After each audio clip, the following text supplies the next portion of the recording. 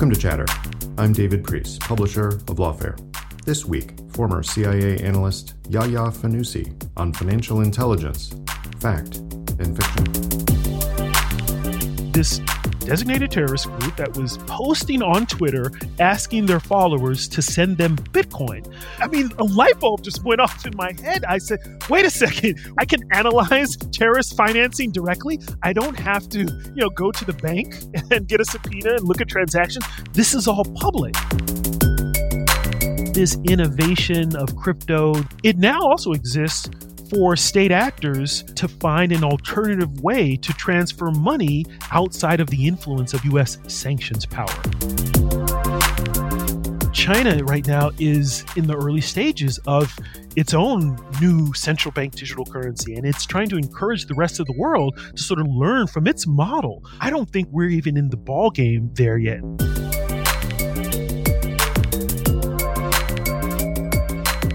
Yahya Fanoussi, thanks for coming on Chatter and talking to me today. Great to be with you, David. Thank you. I've been looking forward to this. We'll talk a bit about our career paths and their intersection. I want to say going back about 15 years, which makes me feel old because it feels like it was yesterday. But I've wanted to have you on because you have crossed the divide that many people seek to and don't quite make it, of doing some really important work in national security, increasingly in your realm, doing financial intelligence and cryptocurrency analysis, but also some truly creative artwork. And I want to talk about both of those as we go on.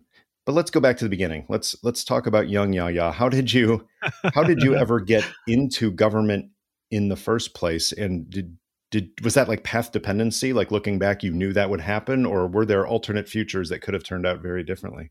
So many alternate futures. I don't think anyone would have guessed, pre 2000 that I would be where I am today, talking with you about my career formerly as a CIA analyst, because I had a circuitous route. I mean, I don't know how far back I should go, but in terms of my professional route, I wasn't focused on government work until I had the experience teaching. So I had a master's, I had an undergraduate degree in economics, a master's in international affairs with a focus on international finance. So on paper, not so surprising. But I think, I was one of those people, I practically went straight to grad school. I didn't have a whole lot of experience. So when I graduated, I actually was not interested in foreign policy. I actually was interested in education for a variety of reasons. So again, a very circuitous route. And my first job was in DC. I worked for DC government in the budget office, working for the school system. So I was a budget analyst overseeing the finances of various school offices and schools, and got an opportunity. How did you get that job? Because I thought, maybe I have this memory wrong, but I thought you told me you grew up in California. Yeah. So, born and raised a Californian. I grew up and lived all of my life there until graduate school. So, or actually until I graduated from UC Berkeley, right? So again, Californian, born and raised. I thought I wanted to go to the East Coast for grad school. Ended up going to Berkeley, had the time of my life. And that ties into what we'll talk about later, because one of my best memories from undergrad was I had a radio show. Volunteer radio show, college radio, Berkeley. So fun. So much fun. Time of my life. My own show in the basement of KALX. And so I had this creative side, this creative streak that was with me all throughout school. Now, I go to West Africa for the Fulbright after I graduate. And then I had already accepted a master's at Columbia in New York. So I deferred to do the Fulbright, spent a year in Ghana, and then came back. And all of a sudden, I've been on the East Coast since the late 90s. And so after Columbia, I was looking for work, and I was in DC on my spring break, a month or two from graduating, and I actually was considering teaching. I think I felt sort of disenchanted with, my career path, and I was like, oh, I don't, I think I want to teach. And so I didn't teach right away. I was networking and happened to talk to someone who was hiring for a budget analyst position in the DC government, the DC public school system. And so that was my first job. And from there, I got an opportunity to teach at a charter school. I taught math at a public charter high school in DC. And this is not your typical story of the young teacher who comes and then against all odds, and then he loves it and everything is great. It was the toughest job I ever had, working as you can imagine, right? And teaching at any level is a challenge, and different challenges at different levels that don't translate to person good at one level. I can't imagine having taught a graduate class that I could teach kindergarten or grade school. Yeah. And similarly, I've known people who have taught things like special needs classes in elementary school who might feel that they couldn't teach at the college level. But what was it about teaching that didn't click for you? Well, as a teacher, you are always on. I think it's the stress level. I find myself I'm an introvert, I would say. People don't. Some people might not know that, but right, I need my time to to regroup, to recharge. And as a teacher, it's not just the teaching, right? Obviously, everyone talks about the lesson planning, but the whole day, you never have downtime. I mean, when the bell rings, you were out in the hall. You were trying to keep order. You were following up. You're, addressing whether it's fights or, and that was just very intense. And so, it was 3 years, but what happened for me was I went from thinking, hey, I think education may be my thing. I could see myself as a principal or assistant principal. Let me just get some teaching experience. And with a month in, it was clear to me that no, I don't think this is where I want to go. And so, although great experiences, right? Like everything in a career, mixed bag. I mean, there for 3 years, loved so much of it. I love teaching in a sense, right? But the whole job was not for me, and it took me 3 years to find a job that was suitable for me to leave teaching. I was young and I was married at the time, and actually had my son. We had our son during my first year teaching, so I couldn't just up and leave. And I was considering the State Department. I was thinking, what, let me go back into foreign policy. And I was having a conversation with a diplomat in residence who was at Howard University. My wife was there doing her PhD at the time. And he had just been visited by a CIA recruiter, someone from the Directorate of Intelligence who was, visiting campuses and, dropping her card. And we were talking about jobs with a financial or economic focus in the government. And he said, think about Treasury, think about Commerce. And then he said, have you ever thought about the CIA? And I had never really had. I mean, if you want to sort of bring this bridge too, if I can bridge there was me growing up in California, going to Berkeley. The CIA was not on my radar. I mean, in terms of a place where I would work. I mean, for a variety of reasons, and we can get into that. But I had matured right since then. And when the question was posed, my first question was like, my first thought was, I hadn't really thought about that. I hadn't really thought about Intel. I don't know much about Intel. I did international affairs, but I didn't do security. And I got my degree, my master's, before 9/11. Right. And I often tell people the funny thing about going to this, SIPA, the School of International Public Affairs, graduating in 2000 was I don't remember the people that did security, who concentrated. Everyone was doing finance or maybe, a regional concentration or economic development. The security concentration was such a niche thing pre 9/11. So I hadn't really studied Intel or anything like that, but it was talking to this recruiter who was from the DI, and she described to me what the life was like what the work was like for an intelligence analyst. And it sounded so, the way she described it, she said, this is like grad school, but better. It's more real. It's very intriguing. It's intellectually stimulating. And you get paid. And you get paid, right? Win-win.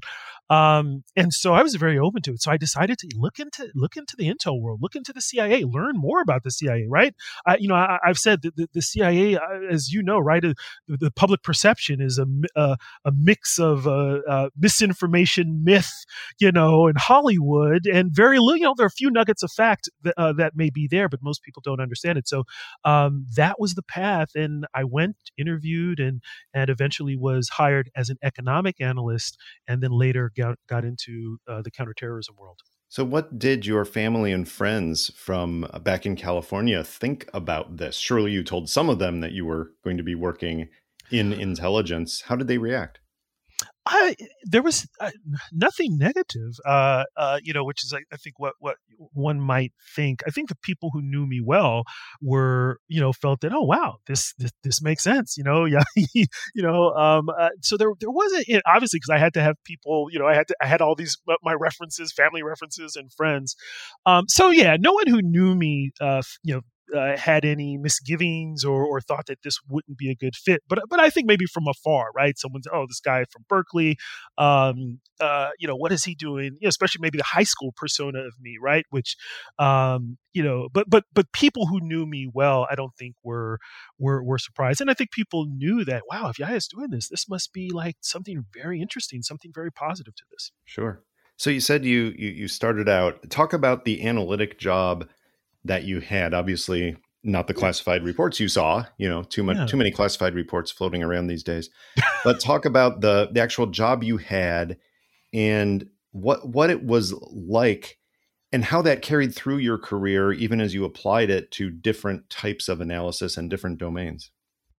So I was hired as an economic analyst, as I said, over a specific set of countries in Africa. So I was hired for the Africa issue group, right? So my the key area of focus for me at that time was corruption and energy issues. So I dealt with a country that dealt with oil, that was an oil supplier, and obviously corruption is a pretty prominent issue when it comes to many African countries. So an economic analyst covering Africa, especially at that time, you're dealing probably more. I mean, it's really sort of political economy, right? It wasn't outside of some issues where I covered where, maybe we looked a little bit at capital markets at some of the surrounding countries.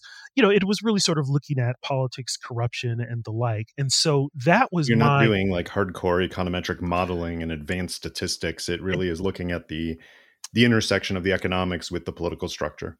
Exactly, right. I mean, you may touch on some of that. You may work with other parts of the agency, right? Especially on the oil side, right? I mean, there were folks who definitely were experts in energy and oil economic issues, but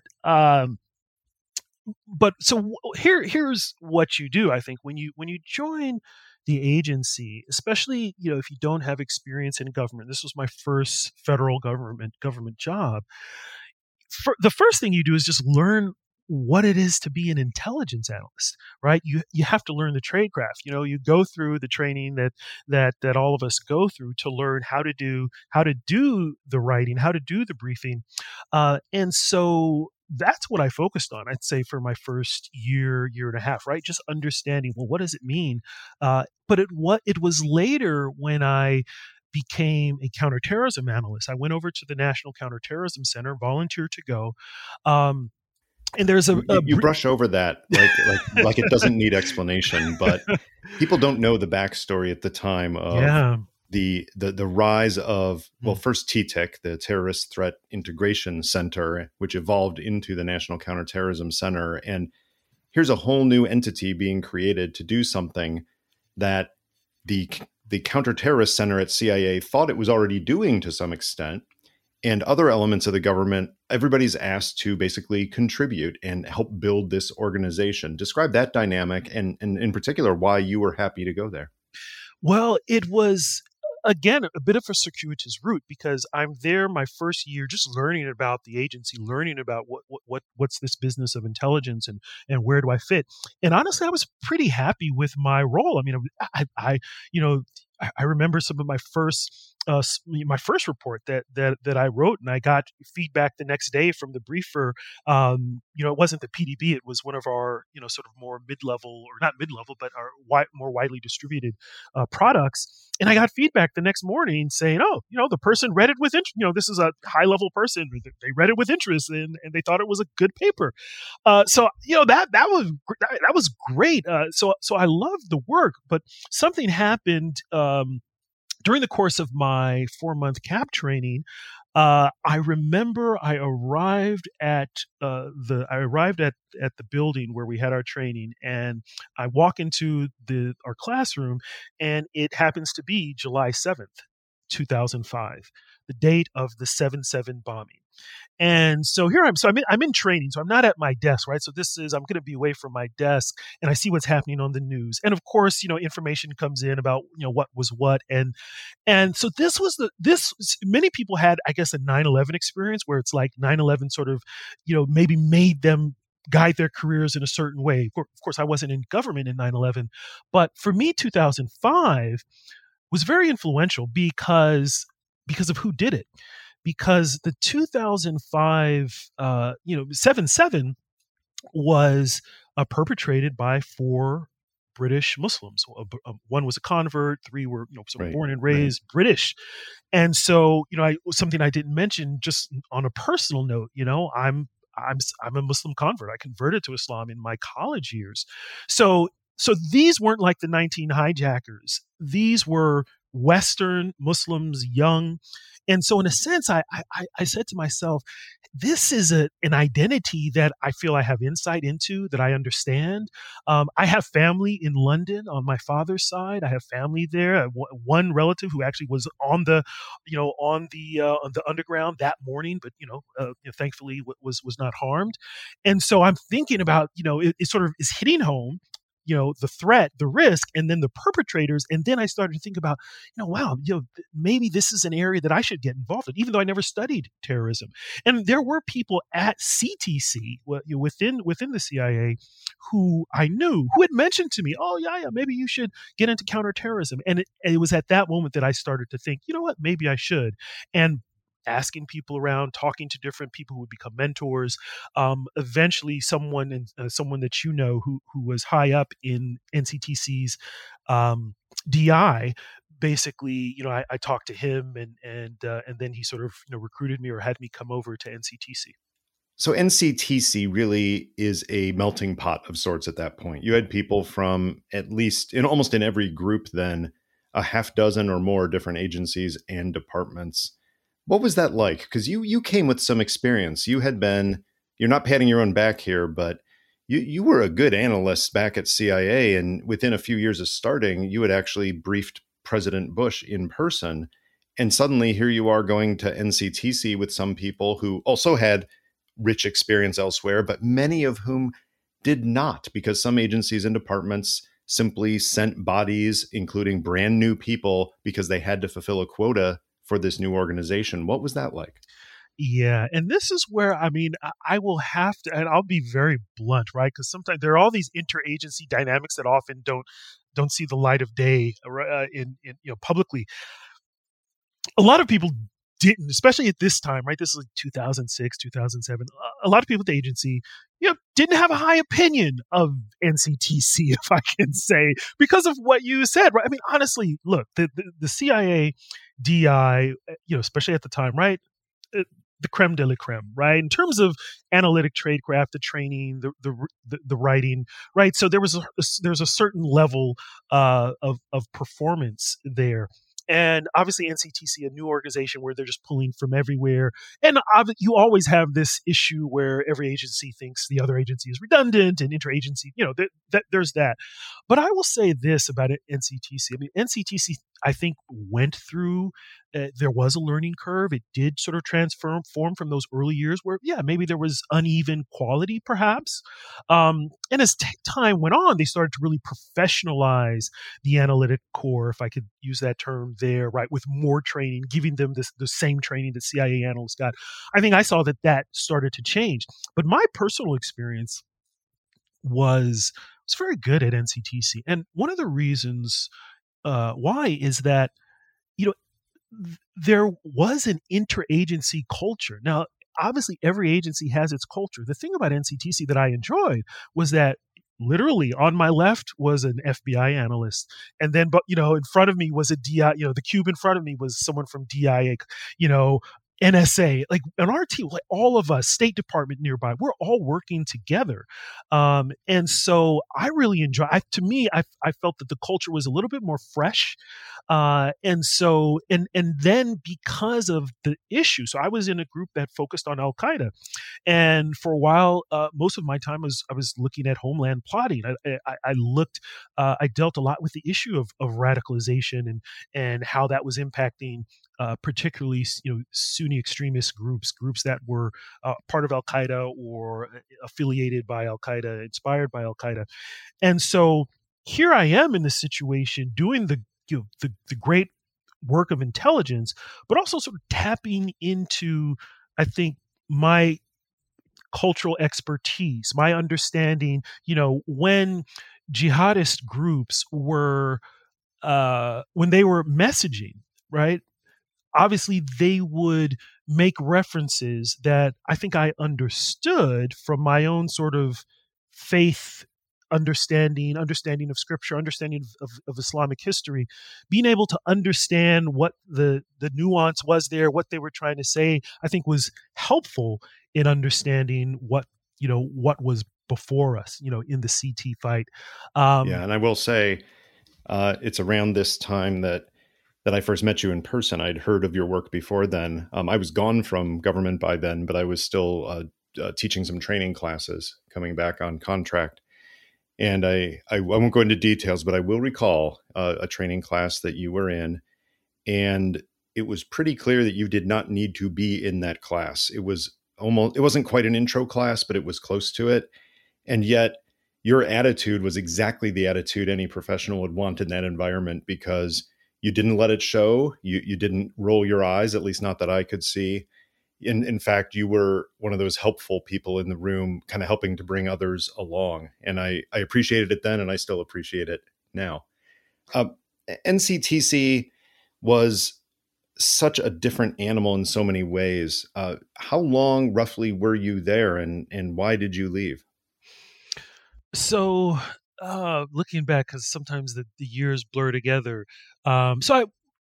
My agency was only about 7 years. And so about 5 of that was at NCTC.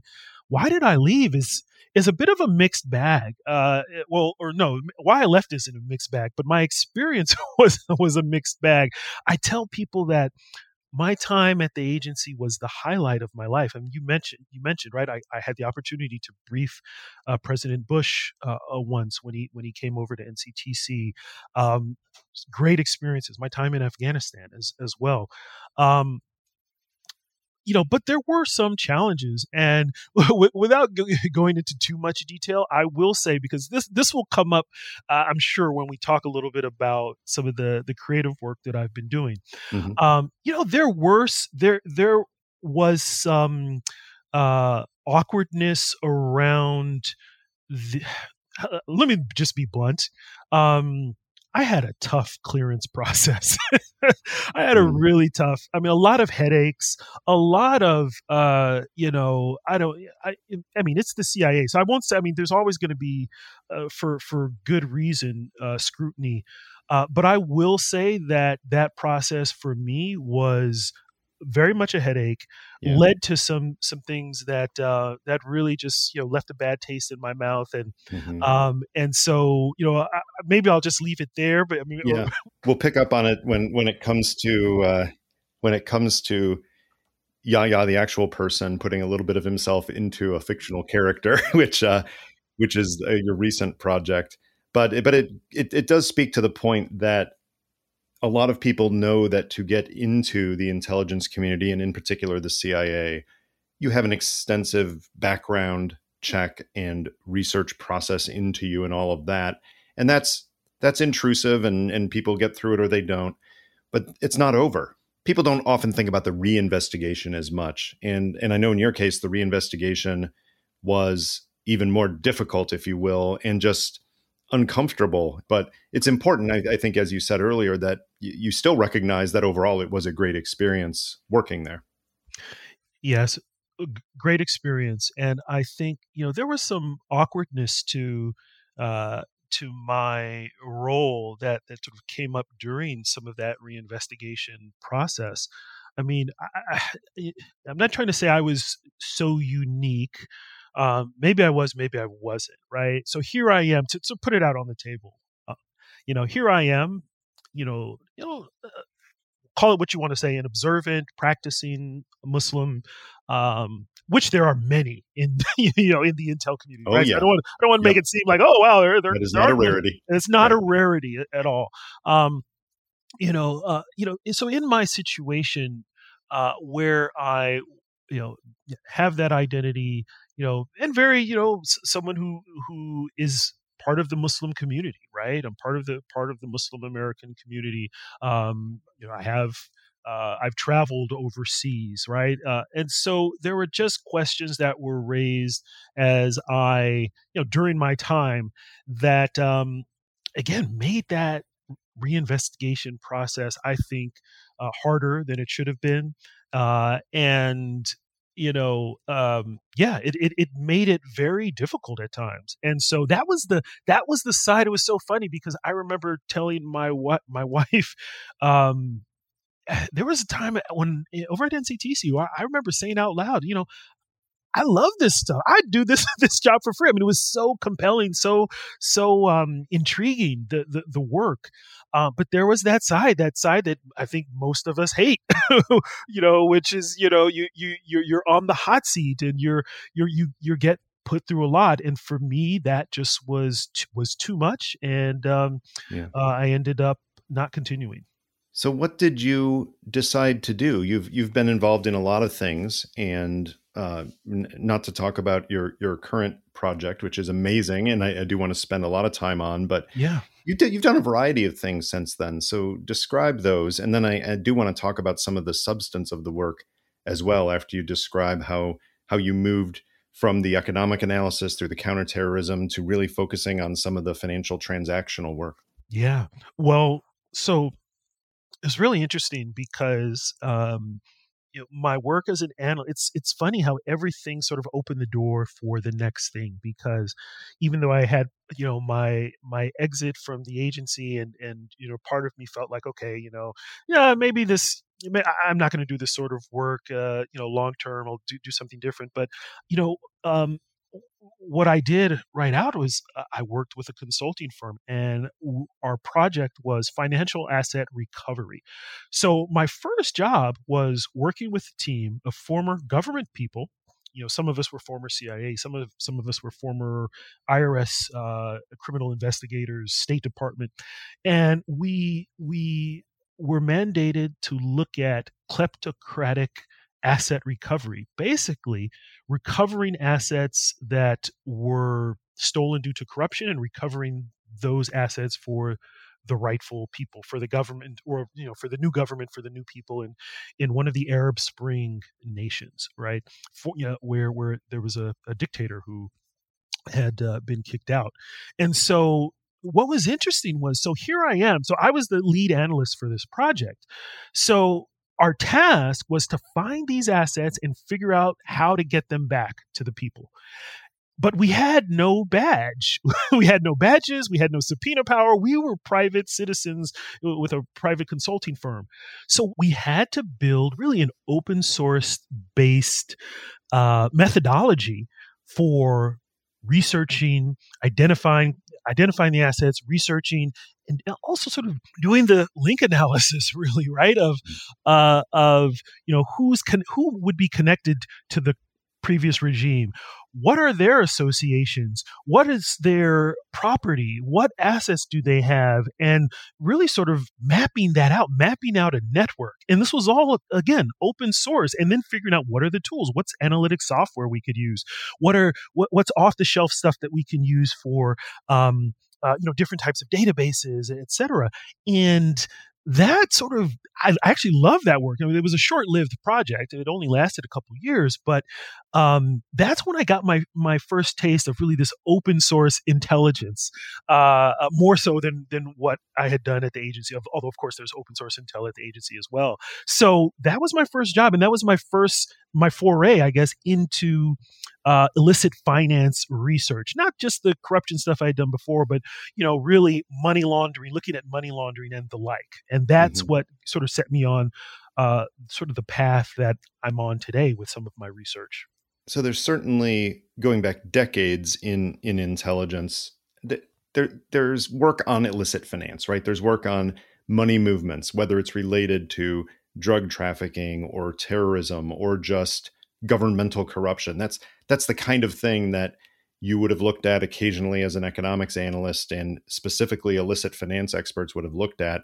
But you said something else in there that kind of takes it to a new level in the last 10, 15 years, which is the huge attention to cryptocurrencies. I really want to break down this field because for a lot of people in national security, I was one of those people who did security studies all through and wasn't focused on development and international economics as your colleagues were at Columbia. For me, I understand all of the words you use individually when you're talking about this stuff. I know what finance means. I know what illicit means. I think I even understand what cryptocurrency means. But once you start combining them all and you throw in some blockchain and some other terms, I kind of feel like I'm Denzel in Philadelphia when Andrew Beckett comes to him and Denzel, the lawyer, says, you're going to have to explain this to me like I'm a 6-year-old. So help me out, talk a little bit about a fundamental understanding for anybody. This will go back to your experience as a teacher. So I'm putting you on the spot, but teach us about financial transactions and how the cryptocurrency in particular plays into that and makes things much more challenging for analysts at every level. So I think I'll respond with my anecdote of how I got into crypto. But I'm actually going to say something which may go against what you said, because you said that this may make it more difficult for analysts. But actually, I'll explain how this is great for analysts.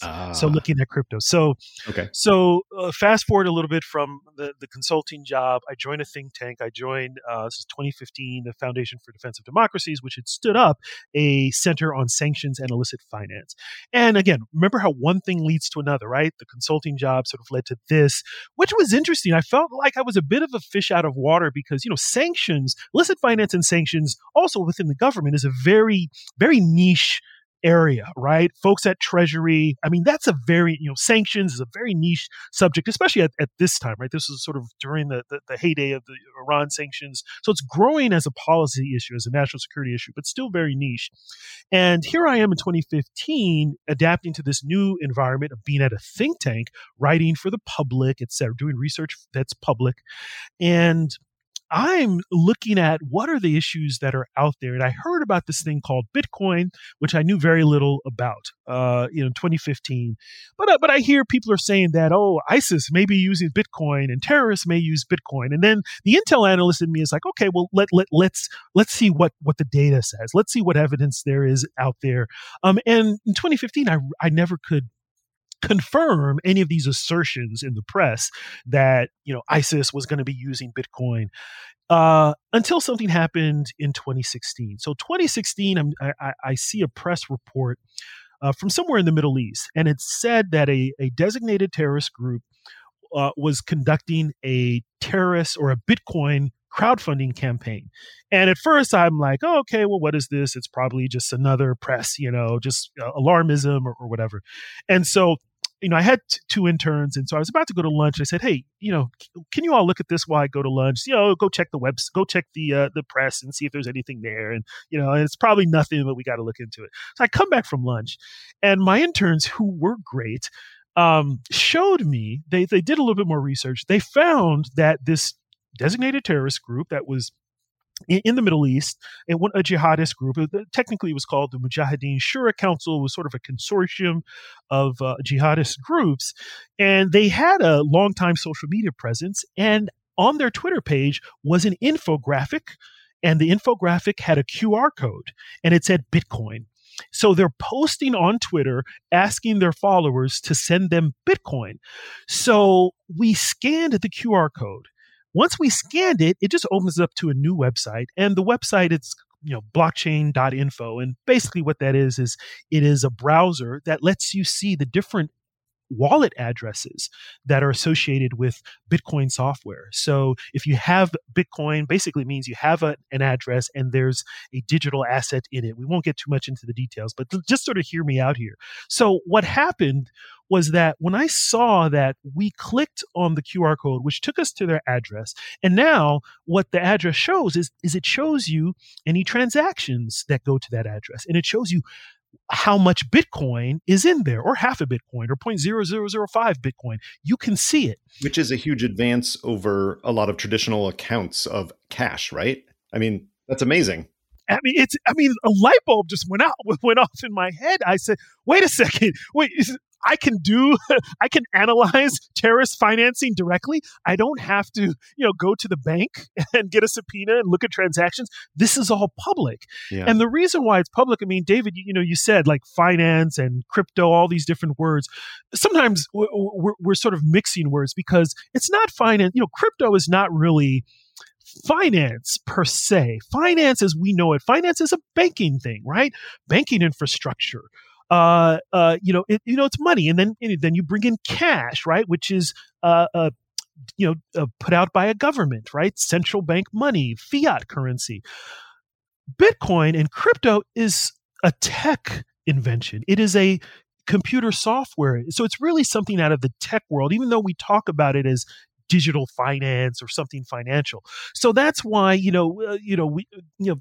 that's why it's a bit different. But because Bitcoin or cryptocurrencies, because they're software and they're open source software, right? The idea is that these are transactions built on an open source ledger that anyone can see, anyone can tap into. So the analyst in me all of a sudden realized that, okay, so this is something to write about. This is actually something where we could learn, because now I can just simply watch. Every morning when I come to work, we're going to look at that address and we're going to see if there's if it goes up, if it goes down. And then, we wrote an article about that. So that was the beginning of me looking at cryptocurrencies, blockchain, call it digital assets, digital finance, but looking at this sort of evolution of money digitally as a national security issue. And that's what I've been focused on much of the past several years. So help me explain this to my son, because my son heard about Bitcoin and basically asked me the fundamental question that I think a lot of people have, which is what is it based on? And I think it's because probably somewhere in school he heard that, the dollar, had, gold reserves behind it, or the full faith and credit of the United States, as it's stated on the currency. But Bitcoin has behind it other people valuing the Bitcoin, but there is no government backing the currency as it is. So explain how that works in terms of why people have faith in it as a currency. Yeah, I mean, maybe the flip answer is it's not based on anything, quote unquote. I mean, I can say that, but the story doesn't stop there. It's based on the demand. It's based on supply and demand, or the market demand for something that is designated digitally within this ledger.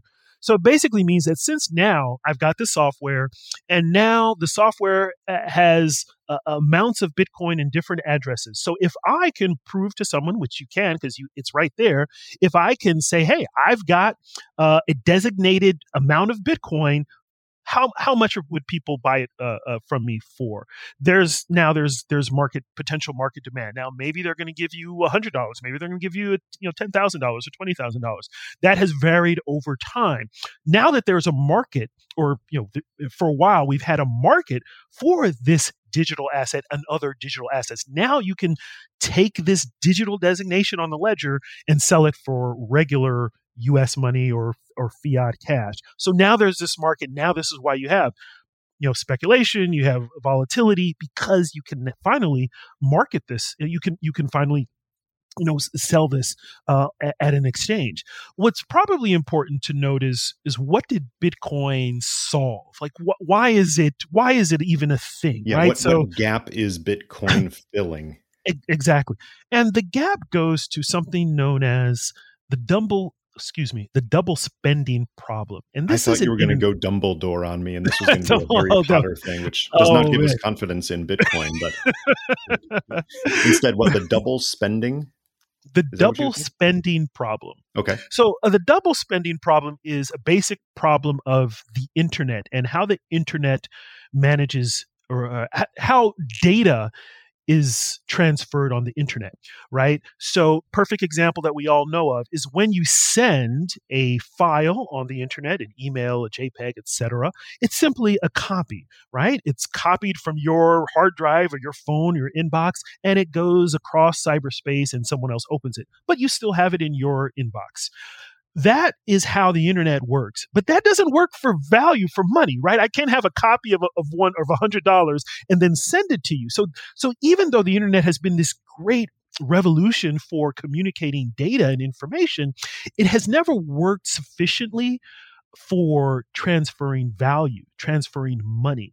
So when it came to transferring money, we always have had to use an intermediary to check your account, credit it and debit it. Bank of America, Wells Fargo, PayPal, right, would be in the middle, debiting and crediting. You don't actually send something peer-to-peer in the way that you do an email. Well, Bitcoin was an interesting invention because Bitcoin was the first software system where if you tap into the system, now you can literally and sort of in air quotes, send this amount and you're not copying it. It doesn't work the way your email works, and we don't need to get into the technicals of how it works, but just understand that you're transferring from your address to another address on this ledger, really directly on the ledger. And so now I can send my value and I'm not copying it. So there's no way to double spend it. I can't copy and just send it and just, so Bitcoin solved that problem. Right. Now, am I right in a very simplistic way, again, the 6-year-old understanding that Bitcoin is both more secure and more dangerous for an individual than other means because you have your vault, you have your account, and only you can get into it. It's virtually unbreakable. Maybe perhaps it is unbreakable, but if you lose that, you're in trouble. That's my understanding. How far off am I? Yeah, you're not far off. I think when you're talking intrinsically about how Bitcoin works, so if we're just dealing with the software directly, and I'm a participant, I have a wallet, maybe you just downloaded it, and I am controlling that wallet. No one can move your funds unless they have the private key that's associated with your wallet. So that private key is key, is essential to operating and transacting on the Bitcoin blockchain. Now, so that's and the issue about unbreakable in the sense of the Bitcoin blockchain has never been spoofed. There's a lot of interesting computer science, cryptography that sort of there's a mechanism of consensus that maintains that this is the ledger and that you can't counterfeit it. You can't counterfeit a Bitcoin. There's no counterfeit Bitcoin. Now, someone could create a new blockchain, but it's clear that it's not the Bitcoin and it's not your Bitcoin. So these are, it's really some computer science, a feat of computer science that's involved here. Now, on top of that, there are applications where maybe if it is too risky for you to have your own private key, there are companies that actually will do that for you. They'll really be the custodians of your Bitcoin, of your crypto, and that's a $1 billion business today.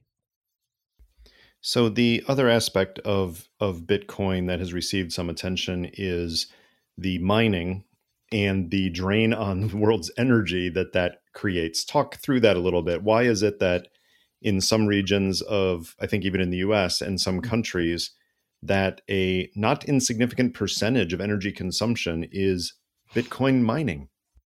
Yes, and mining is the term that has stuck, even though it's a bit of a misnomer because it's no one is mining, but we use the term for the process of validating the transactions on this ledger. So again, this is computer science stuff, and basically the way if we talk about Bitcoin, the way that these transactions get confirmed is through a network of nodes, of computer nodes, and in a nutshell, in order to participate in this, you've got to burn a lot of computer power. So if you're one of the nodes, if you're running a node on the Bitcoin blockchain, your computer has to work, which means a lot of electricity has to be cooled down. So you have actual farms of hardware that are just running these calculations so that they can participate in this validation process of this ledger. And yeah, it's energy intensive. That said, I mean, I sort of have two opinions on this. I mean, there's this one opinion of, okay, because people will put out a figure of, it's, I don't know, the same amount of energy that's consumed in name your state or name your country. Which again, but to me raises the question, well, are we in the business of determining which use of energy is the most socially beneficial or not? I mean, we're going to just do that for everything because, it's going to be a long list. But then there are efforts within the crypto economy, and there are a lot of players, there are a lot of developments to minimize energy use, and actually come up with different types of consensus mechanisms that aren't as energy intensive. So let's apply this to national security writ large. One of the things you've done in recent years is on Lawfare and elsewhere is take a look at the implications of the emerging cryptocurrency markets for various issues of national security. Just pick one or two. What do you think are some of the most interesting applications of this to national security and implications of it for national security that anyone involved in the discipline should be keeping their eye on? Well, I would say that there are three buckets for how to look at national security risks around crypto. And, they may align with your time horizon, how you're looking at the risk. So the first is the short term activity that's happening now of bad actors simply using crypto to fund their activities, to fund their operations, or to steal crypto, or cyber criminals who are launching ransomware attacks, right, where they're locking up your hardware for you to pay in crypto in order to release the information, sort of blackmail via crypto. There's the terrorist crowdfunding example, but even more so than that, because maybe I should have buried the lead in terms of that crypto crowdfunding, because someone might be at home thinking, well, did they raise that much money? Yeah. What happened? At the time, they didn't raise that, but they raised about $600 worth of Bitcoin. At the time, in 2016 money, that money would be worth more now, but they only had a couple of transactions. But the thing is that's a very rudimentary use of this technology for ill. What may be more of a concern would be really just the laundering, sort of adding a new money laundering tool in the toolkit, right, for money launderers. Because when folks are laundering money, they're simply just trying to disguise funds and put it through different hops and through different forms and different institutions if they can. And now you have crypto, which means I can take maybe illicit cash and go to a Bitcoin ATM, which does exist. Those things exist, and put it into Bitcoin. Then I can send it to a drug supplier or whatnot. So now you've got a more complicated money laundering landscape. But the good side of this, or maybe the mitigating factor, is that a lot of this activity is visible, right? Because these crypto transactions can be seen. Now there's an industry of blockchain analytics. There's forensics, right? People are tracking and finding stuff. So that's maybe the immediate concern. And a state like, let's say, North Korea has been involved with a lot of hacking of cryptocurrency exchanges. There's a second bucket, which I would say is the fact that crypto is so innovative. The space is so innovative. This is the computer science world where there are a lot of innovations that maybe don't fit into the regulatory framework. Because that first bucket, how do you counter it? Well, you counter it the same way you counter illicit finance happening in banks and at money service businesses, hawalas, etc. You sort of apply regulations. So when people use these these services to get the money, you put them through a process where you have to know who they are. You have to check their ID. Right? That's just basic financial services anti-money laundering regulation. So that gets covered. That covers the first bucket. But the second bucket, without getting into too much detail, is that there are innovations that maybe don't fit into that. Like crypto is more of a decentralized ecosystem. So there's always this risk that the innovation may outpace the regulators and law enforcement. So that's happening. But the third issue, which is probably the thing I'm thinking a lot about now as a national security risk, is that because this innovation of crypto, this new way of dealing with finance that's more internet based, because it now exists, it now also exists for state actors to play in to find an alternative way to transfer money outside of the banking system and thus outside of the influence of the United States and U.S. sanctions power. So we're really in the midst of, I would say, I think since 2018, we've been in the midst of quiet exploration of alternative, sometimes blockchain-based payment systems that Iran is experimenting with. Russia is very much investing in and researching with the stated goal of circumventing U.S. sanctions, finding a way to do international trade where the U.S. can't, tell the bank, do not, block that transaction, block that account. So we're in this world where it may not necessarily be Bitcoin. It's not going to be Bitcoin per se that it would be the issue. The issue is that there's now exploration of alternative ways for doing global payments, and the U.S. How the U.S.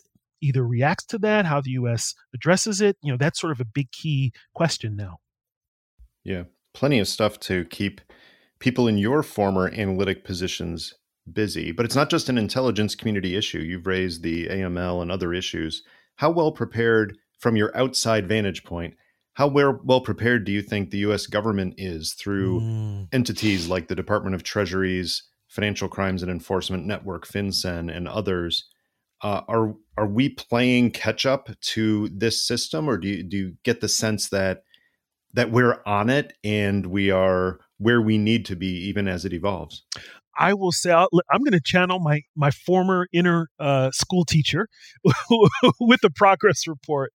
And I will say, for the first bucket of, catching the bad guys, right? If I can use that term, catching the bad guys who are using crypto now, I would give us a good grade. I would give us a B plus, maybe A minus.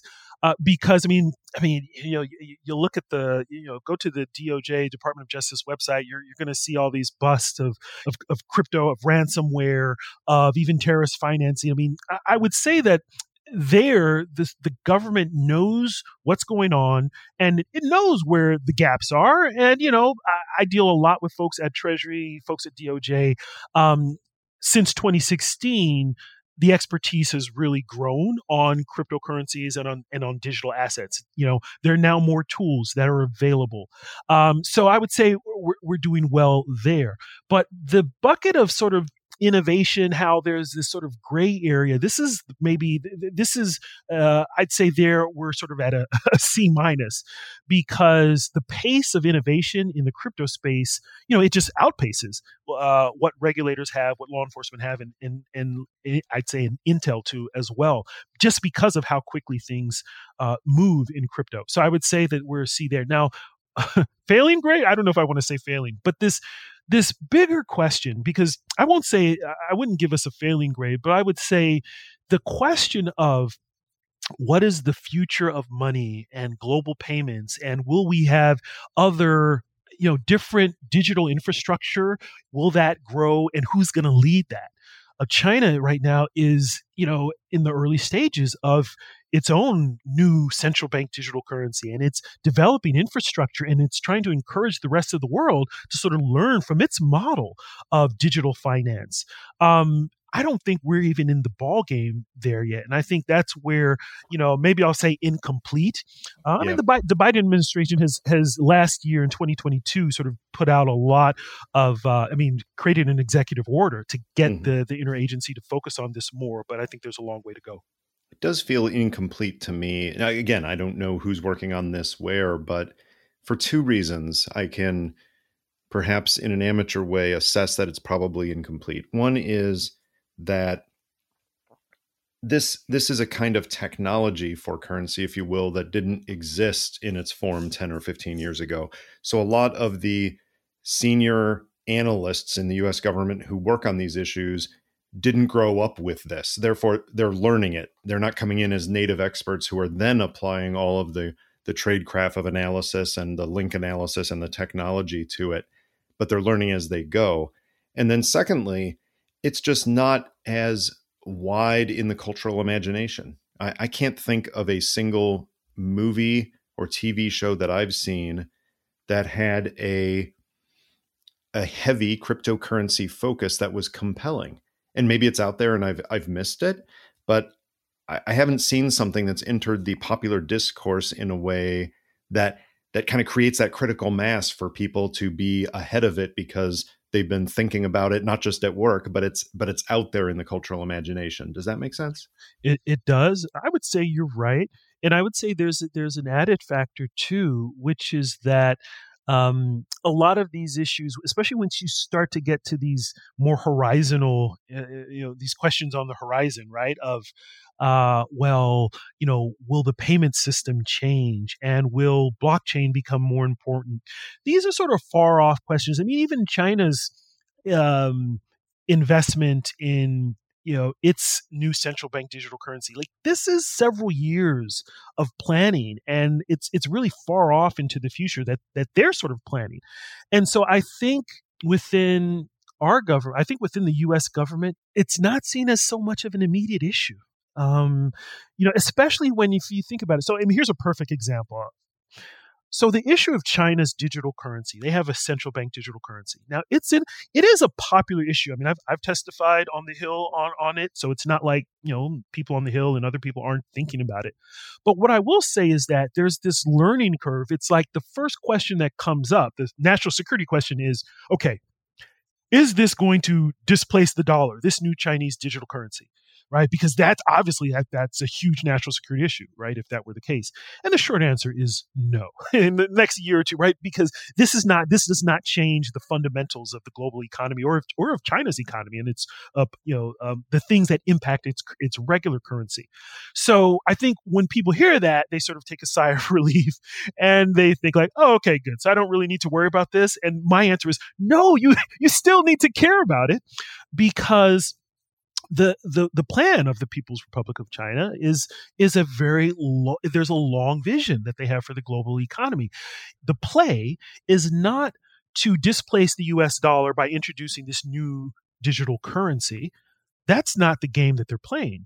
The play is to introduce new technology that slowly they test out, that other countries hopefully will start to use, to then build an alternative payment system that may take 7-10 years. It may take 10 years for so it's a very different it's not an immediate concern, but it should be a priority in my mind. So many of these things that we've talked about, both from your own career and in terms of the substance here. I mean, I'm talking counterterrorism. I'm talking overall financial intelligence work, link analysis, the cryptocurrencies. You've brought a lot of those into your newest creative project. And I want to talk about that a bit because it really is a remarkable audio experience so far. And we're talking about the Jabari Lincoln Files. I don't know what to call it. It's a podcast, but it really is an audio narrative experience, a work of fiction. But it sure seems like there's quite a bit of Yahya Fanusi in Jabari Lincoln. Talk about that. Why did you choose to do this fictional portrayal of some of these very issues we've been talking about, really focused around this character? So the Jabari Lincoln Files is a fictional audio narrative. It is, I'm calling it, it's a spy thriller, an audio spy thriller, but hopefully it's more immersive than an audiobook would be per se. And I wrote it, I'll tell you the roots of it actually were in a few years ago. I actually was considering, doing a bit of a memoir, and it's something that I had sort of floated. I had a proposal out there, and it's interesting. That's why sometimes rejection is the best. It's the best medicine, and it's often the best thing you can get, because like many an aspiring author who thinks that they've got a great story and they want to write a memoir, of course you think your story is the best, and so I didn't get too many bites initially for my own proposal. And that was the reason why I say that was good, is because it actually made me think about, well, what would actually be more interesting? I took a step back and I said, you know what? I've always been a creative person. It might actually be better to make up a story, to write a fictional story and have fun with it. And I remember, I think you and I think we met a couple years ago, pre-pandemic. And when I was sort of thinking about, maybe writing something fictional would be good. And so that put me on the path. I don't know if you remember that coffee. I remember it really well because, I had read through your memoir as you'd written it, and it's fantastic. And I don't know how to say this appropriately. I was disgusted that the publication industry wasn't jumping on it, because it's remarkable. And then you said, you know what? I think it may work better as a work of fiction. I'm like, really? Because it's such a compelling story. I don't know if it needs that, except from that external spur of it's not happening at the pace you'd want it to, the way it is. And then as you described it to me, I'm thinking, oh yeah, I'd totally read that or listen to that. And it's taken a while, but you're there. You've got the first episode is out as we're recording this. You've got a couple of other episodes that I've listened to that will be coming out. And just to give listeners here a sense of what the substance is, I'm going to play a clip now that talks a little bit about some of this financial link analysis work that you in the character of Jabari Lincoln describe. Let's play that. We had to uncover how criminals, corrupt politicians, and terrorists were devising new innovative technical ways to cover their financial tracks. You had to have an eye for uncovering patterns and links. For others, finding connections was either a chore of drudgery or a game of chance. The first connections most people find are often flimsy, usually nothing more than coincidental. But it was the job of a good intelligence analyst to sift those random coincidences and incidental contacts from the real connections and nefarious networks. So as you describe what financial analysts do, including superstar analyst Jabari Lincoln, did you have to think hard about how much you could include, and were you going to reveal any secrets of how the U.S. government actually is ahead of the private sector on this, or did you feel it was pretty much open field? Well, the benefit of me writing this is that, like I explained with my career, it's interesting that I started as an intelligence analyst, did economic stuff, but more political, and then I did the counterterrorism work. So I was familiar with the methodology that we're talking about here. But then it was when I left government that I sort of dug deeper into how you could do all of this through open source, not all of this, but could do so much of this through open source. And much of what I draw on, in fact, I actually kind of make a point in some of the story to say how this database is open source. This information is publicly available. You'll hear that in the story. And so, much of what I'm drawing on is public and is open source, and I'm not necessarily relying on anything classified. And of course, everything has gone through the Publications Review Board, but I actually I've actually enjoyed the fact that I can sort of take things that I've seen the past 10 years, because I've been out of government the past 10 years, and write about that. And I'm not writing about anything that that I did previously within the government. None of the all of these examples that I'm touching on are things that you could have learned about in the public space. Right. I will encourage everyone to listen to the Jabari Lincoln Files, but I'm going to preview just a little bit of it. First of all, you set it up initially, and it's not in the voice of Jabari Lincoln to start. It's in the voice of someone we don't know, who's basically saying, you need to listen to what Jabari Lincoln says in these files in order to figure out what has happened and how we got to this catastrophe, which it's implied there has been some global financial crisis or other kind of devastation that has occurred. So it's almost like this is a found footage kind of thing. That's such an interesting device to use. And so many producers, directors have tried to do that and have not done it well. And some have pulled it off, but it does make it a challenge for you as a storyteller in terms of the revelations and how to bring them out during the series. Why did you choose to go that direction? And how did you feel that was fun as the producer of this? Well, some of it, like the creative process often is trying to respond to a practical question and practical issues, right? And one of the problems I had in the story, so as I started to write the story, I'm writing it in the point of view of Jabari Lincoln. So Jabari Lincoln, it's not a pseudonym. I mean, this is a fully fleshed character. He's not me, but right. The story is written from his perspective. Now, as I wrote the story, now there are many scenes where Jabari Lincoln is not present. And so I actually had to think of, wait a second, if this isn't his point of view, now how could he be narrating when he's not there? And just from that, I said, you know what? We need another narrator. So that's how we came up with this idea of another person who's narrating the story and talking about the files outside of him. Yeah, that makes a lot of sense. The other part of it, in terms of the connection to your experience, is that the series really starts off with Jabari, who is a superstar, you could say. Now, he's not the superstar analyst on Russia who predicted Russia invading Ukraine, or the person who led the way to bin Laden.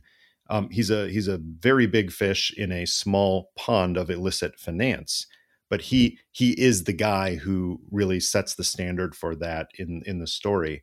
And yet the story begins and he's in a bad place. Let's listen in. Jabari, you have not been able to clear up the issues the Office of Security has raised, said the other, more senior agent, William Kreider. I realized he was the observing agent. This was no discussion amongst intelligence colleagues on the same side, but an interrogation, a typical FBI interrogation.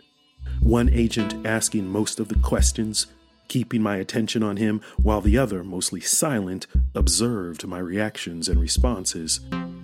So Yahya, this is an interrogation scene. You're kind of starting with Jabari not as his superstar self. We hear a little bit about that and we figure it out as the series goes on. But you're starting with him in crisis mode right at the beginning.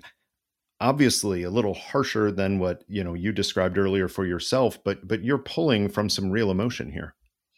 Yeah, I mean, I think the best way to describe it, right, is it is a fictional story with realistic elements, so when I'm drawing on things that may have happened, the elements that are there, elements that I may have known about, but placing them in a more dramatic, way to sort of drive the plot. And the jumping off point, I think what I wanted to do was I wanted to, put the listener or the reader, because maybe this will be a book as well at some point, to put the listener in the shoes of someone who has sort of been whose feet have been knocked from under him, and so it's funny because that intro, which starts the story. At one point I thought, in my editing, I said, you don't really know who he is. Should I build this up better? And I had some people review it, and every time they said, no, I'm sold because it's so intense. And I think what I also wanted to do is there's this side of, one thing about the clearance process, or really the reinvestigation process that I think I can share. I mean, maybe you relate, right? I mean, it's funny when you go through that, whether it's your initial clearance or reinvestigation, you know, there is that emotion. I know plenty of people who, when they did their initial clearance, I mean, some people talk about they were brought to tears going through that process. I mean, that's not a rare occurrence, but you don't get, I haven't really seen that in a movie or in a book. Maybe I've missed it. So I wanted to put something that was very real, very palpable. Yes, of course, it's sensationalized, and there's it's somewhat over the top, maybe, but it's also real in some ways, and I wanted to convey that. Yeah, I mean, it is fiction, and it may be, and I wouldn't say over the top. It may be more dramatic than our experiences were, but it is drama. That is the point, right? It's not unrealistic in that. What's fascinating to me is the first episode that is out there for everybody. It's, I wouldn't say cerebral necessarily, but there is some, through that experience of the interrogation and no secret, Jabari is put on administrative leave for some unresolved issues regarding some past activity. There's a lot of exposition to explain that within the telling of that narrative, but it really grounds you for the financial intelligence issues, number one, and for the person of Jabari Lincoln. Episode 2, which I think will be out when we release this episode, I was blown away because suddenly we have an extended action scene that I would imagine when this does reach film and it's on screens, because I think it has that quality to it. This is going to be one of those scenes. I remember like the shootout scene in Heat, where it just went on forever, but you didn't feel like it went on forever. It was just artfully done. And that's the scene. I won't give away the details because it does give away where the story is going a bit. But you had to do something that I'm not sure you had done before, certainly at that length, which is write an extended physical action scene with a whole lot of movement and activity. How did you prepare yourself for that? That doesn't come naturally. I don't know. I don't know if I prepared. I think it's just the creative imagination process, thinking of something. I mean, that the scene that you're talking about, it's a crucial part of the story. And it might be, if I can remember correctly, it actually might have been one of those situations. I don't know if this is bad, but it might have been one of those situations where I thought of the scene before the actual plot. I was thinking, oh wow, this would be great to have something like this happen. But hopefully it fits. It might have been that. Really, you found a way that the story could have this scene in it, right? That's wonderful. Yeah, maybe I should give away little tidbits here and there. The idea of taking stuff that's real. Like, for example, there's a part in that scene where you hear Jabari, and he's talking about how something the overseas deployment people told him before his war zone deployment, which was, if you ever get caught, if you ever get kidnapped, fight like the Dickens to get away, because you're not gonna. So I mean, that's something very real, and so I put that in his mind as he's going through the experience, which I guess I gave away a little bit of it, but I think it'll still be good. But we don't know the context, and if you want to hear the context, you'll have to listen to the Jabari Lincoln Files. Where is that available for people to listen to? So the Jabari Lincoln Files is available wherever you can get your podcasts. So wherever you're getting this podcast, it should be, on Apple, Spotify, Audible, etc. So wherever you are. And I will say that this is, the subtitle is for this season is the Mansa Protocol. The intention is this is the first season. So definitely would be, I think people will enjoy it. I guarantee they will enjoy it based on the first few episodes that I have heard. Looking back at the experience of creating this, kind of the creative process and what you've put into it, kind of what are your reflections that will be useful for you going forward?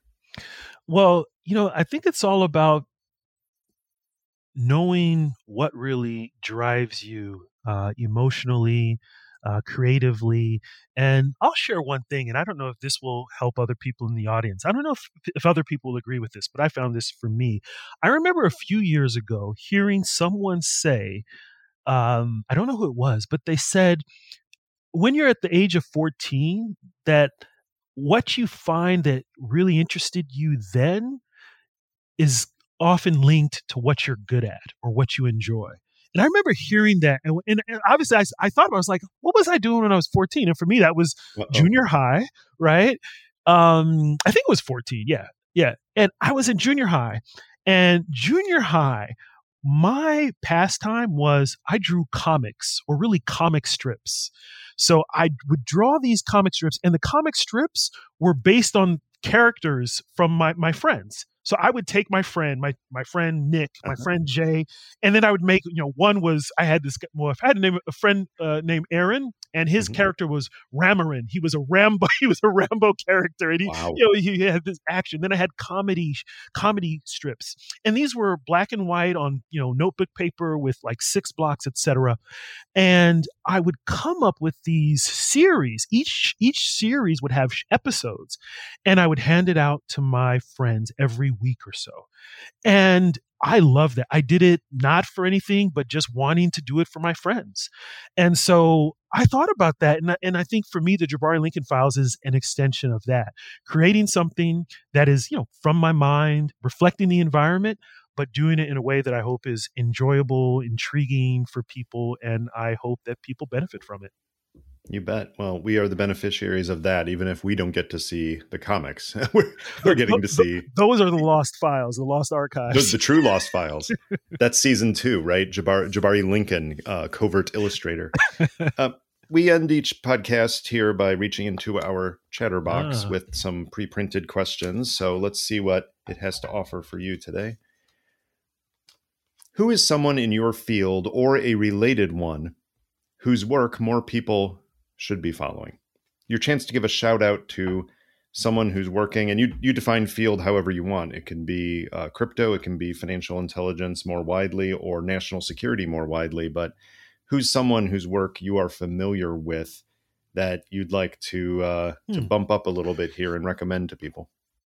Wow. Well, I'm actually going to pivot from my national security work, and I'm going to mention someone who I've never met, but I feel like I should give credit where credit is due. I'm actually going to mention a mystery writer. Oh. A mystery writer named Jeffrey Deaver. And in terms of his most mainstream work, people may know in the 90s there was a movie with Denzel actually called The Bone Collector. It was with Denzel and with Angelina Jolie. But that was based off of his book. And I will say one thing, and I guess I'm giving something away by saying this. That story, that book, the character's name of the detective, it's a detective series, is Lincoln Rhymes. Whoa. I think I'm picking up on this. So, I'm slow, but I'm not that slow. Yeah. So the Lincoln Rhyme series was a series that I read while I was a teacher, actually. So in the early 2000s, I really enjoyed his writing because he really, I think I sort of patterned myself off of this in many ways, because he teaches you so much about the subject as he's taking you through the mystery, right? An area, and even the non-Lincoln Rhyme novels, he sort of really explains something very technical, and you feel like you can absorb it. And I think that has impacted some of my writing. So I'll say Jeffrey Deaver. I think he's still writing novels. Someone to check out. A great choice. Yahya, we appreciate you coming on Chatter and sharing your stories with us. Thank you, David. Anytime. I appreciate it.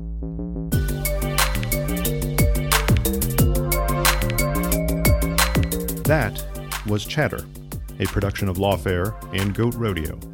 Please subscribe to the podcast and find us on Twitter at ThatWasChatter.